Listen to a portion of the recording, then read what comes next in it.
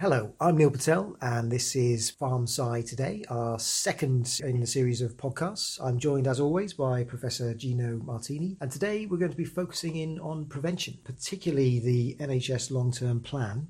Gino, do you want to tell us a little bit about the NHS long-term plan, particularly that emphasis on prevention? What does that really mean for pharmacists? Well, I think what it means is if you look at the life expectancy, people living longer, what we're trying to do is to get people to live longer, healthier. So I'll give you a good example. My father passed away when he was 78. He was a very bad diabetic, couldn't control his medicines very, very well, and unfortunately had his leg amputated, and within a year of that, passed away. We don't want to be in that arena. What we want to be is the chap that goes to my gym, call him Chaz. He's Polish, he's 94, and he does weightlifting. He's not from an affluent background. When he was 13, when the Germans invaded Poland, he had to walk 3,000 miles to safety, okay? But this guy looked after himself. He went to the gym, he ate properly, and now he's living longer and healthier. That's where we need to be. We need to be moving from a casualty-based system where you fall sick, and need to be treated, to prevention, where a healthcare professional, such as a pharmacist, can actually talk to a patient and perhaps diagnose that diabetic that's been previously undiagnosed. The key for pharmacists is that we're accessible, and we are accessible. We are in the high street and people can come in. We are in GP surgeries and people can come in. I can give you an example of an airline pilot who was undiagnosed with diabetes for many, many years. And who spotted it? It was a pharmacist, okay? That's where we need to be. So that's my take on it. And I think the NHS long-term plan, even though it's an English plan, has that emphasis. I was really pleased to see that focus on prevention, intervention, and having pharmacists as being key players in that. And it's possible because of advances in medicine, advances in diagnostics, more importantly, our accessibility. And Gino, fair to say, this is not an English problem. It's a problem across Great Britain and certainly really across the Western world, isn't it, in terms of absolutely. Yeah, absolutely.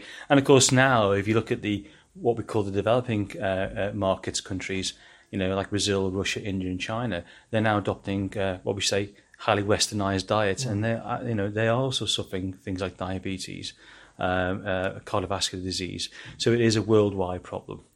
But for us here in the UK, I think we're now seeing a recognition that we need to be more active in intervening and discovering people who have, say, elevated blood sugar levels and saying, look, actually, you know what, you're pre-diabetic, maybe you should change your lifestyle, change your diet. Because what you don't know, high blood sugar levels are actually very damaging. You may not see any symptoms of it, but they're damaging the retina in your eye and your eyesight, as well as other capillaries in your body, in your feet, in your toes. And that's why diabetics have problems with amputation in particular. Okay? So let's talk about another area that's certainly something I've seen in the news recently, atrial fibrillation. So a condition that often remains undiagnosed for a long time. And you think, or certainly there's evidence now that pharmacists have got a really big role in detecting that condition as well. Yeah, absolutely. And actually very proud to say, being a pharmacist, that pharmacists actually led a lot of the clinical trials here. So with the mobile phone, with diagnostics the way they are, there was almost a handheld size ECG, a portable ECG, which pharmacists were actually testing with patients in GP surgeries. And they're doing mini ECGs and then picking out individuals with atypical profiles and then referring them on to the GP or to consultant. And that's been very effective. It's shown quite a lot of promise and it's been rolled out in different parts of the UK. And what does that mean for a patient? So say if they did have that abnormal rhythm, what kind of outcomes can they expect if it's detected earlier? Well, I think with all kind of diseases, 9 times out of 10, early treatment, the prognosis is always better. And of course, these individuals may not have known there'd been a problem, may not have known they could have had heart failure. And so by rapid diagnostics and early detection, the prognosis will always be better.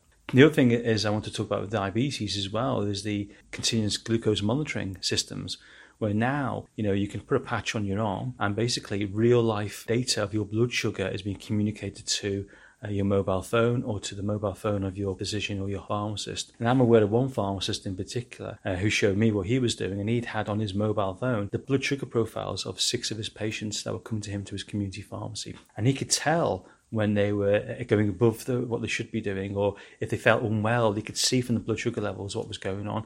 You could have that real conversation and say, okay, maybe you snacked, maybe you took something high sugar. I have to confess, coming to this interview today, I ate a beautiful carrot cake with fondant icing, so my blood sugar level was going through the roof, no doubt. But he was able to map and actually see what the blood glucose levels are. And something like diabetes is kind of, you could say, sort of semi-reversible. by doing things like eating proper foods, reducing sugar, a bit of exercise, can have a massive impact on your outcomes. So really exciting times. Okay, let's turn to another area where obviously pharmacists have been involved for a long time, antimicrobial resistance. But now things are getting quite exciting in terms of what we can do to perhaps detect proper bacterial infections and make some better decisions about prescribing as well. Exciting, but also quite frightening. We really must stimulate research into antibiotics and to new antibiotics in particular.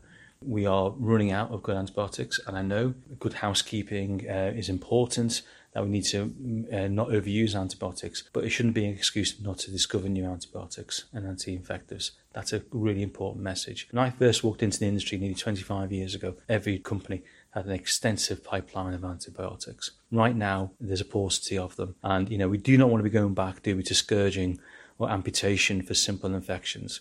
And I'll also say to people, a lot of people are dying due to sepsis as well. So we really need to understand it is frightening, okay?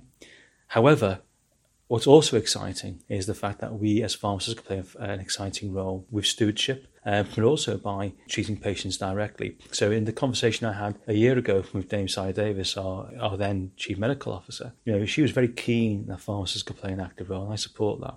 And there's a thing called C-reactive protein, which is like a marker for infection. And what you were saying to me, and I concur, is that it's a very simple blood test. It's about 3 minutes.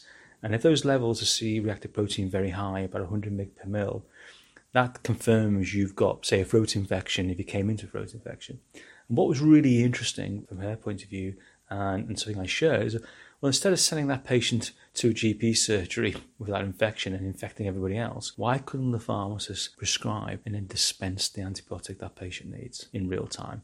And that to me was really exciting. Obviously, at low levels of C-reactive protein, it's not an infection, so you don't need to hand out the antibiotic. There were a couple of things. Instead of just referring them onto a GP, why can't we play a more active role? And like she said to me, and why shouldn't you be paid for doing that? Which would please many, many pharmacists. So I think I'm really into that. I think it's really important.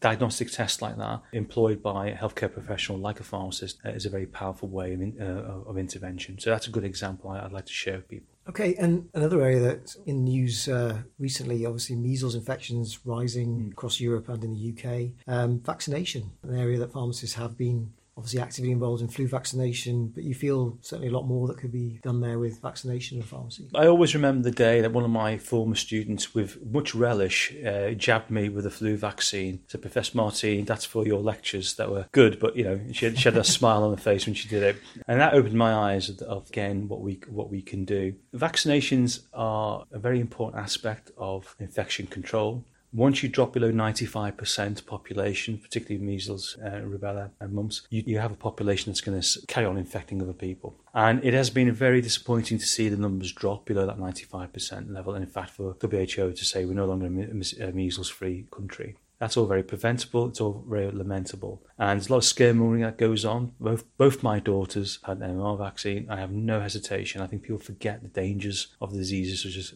of measles and the damage it can do. So I feel pharmacists can play that role. I know in conversations I've had with different organisations, patients respect healthcare professionals like pharmacists and respect the NHS and respect the advice they get from these individuals. A simple conversation between a practitioner and a patient with the consultation room, I don't see any reason why we couldn't play an active role in vaccinations. Absolutely. To me, it makes great sense. Thank you very much, Gino. That's been really fascinating. I think prevention has been an area that's been talked about for a long time, but it really feels through the examples you've given us, we're now actually seeing things come to fruition across a whole range of different areas, different illnesses. Can you tell us what we're going to be covering next time? I think we're going to move on to a different topic entirely in the next book. Obviously as chief scientist, I think I said in the initial podcast, is to keep pharmacists at the forefront of medicine and innovation. However, there's also the things I need to do to help pharmacists in general, how patients interact with medicines. And one of the areas of great concern for me is the use and misuse of drugs, illicit drugs such as ketamine, MDMA, legal highs or illegal highs. Obviously, what we do about cannabis. There's a wide variety of issues out there. And again, this week is really interesting to see the data that came out where young people, and young boys, young girls between 13 to 16, 17, really interesting to see it. They're not smoking as much, not drinking as much, but the consumption of things like cannabis and legal highs have increased. And that's not where we need to be. What we need to be is to try and educate young people that that's not the way forward. That nitrous oxide, for example, consumed in high quantities will stop you absorbing vitamin B12, will mean that your spinal cord will be damaged, which mean you could be paraplegic. We really need to get those messages across. So hopefully I'll be talking to one of our guests and talking about and get her view on what is actually going to be one of the what to watch out for, what kind of advice we can have. That's Dr. Mira Gerges from the University of Swansea. Excellent. Well, we'll look forward to that, and thank you again for your time today.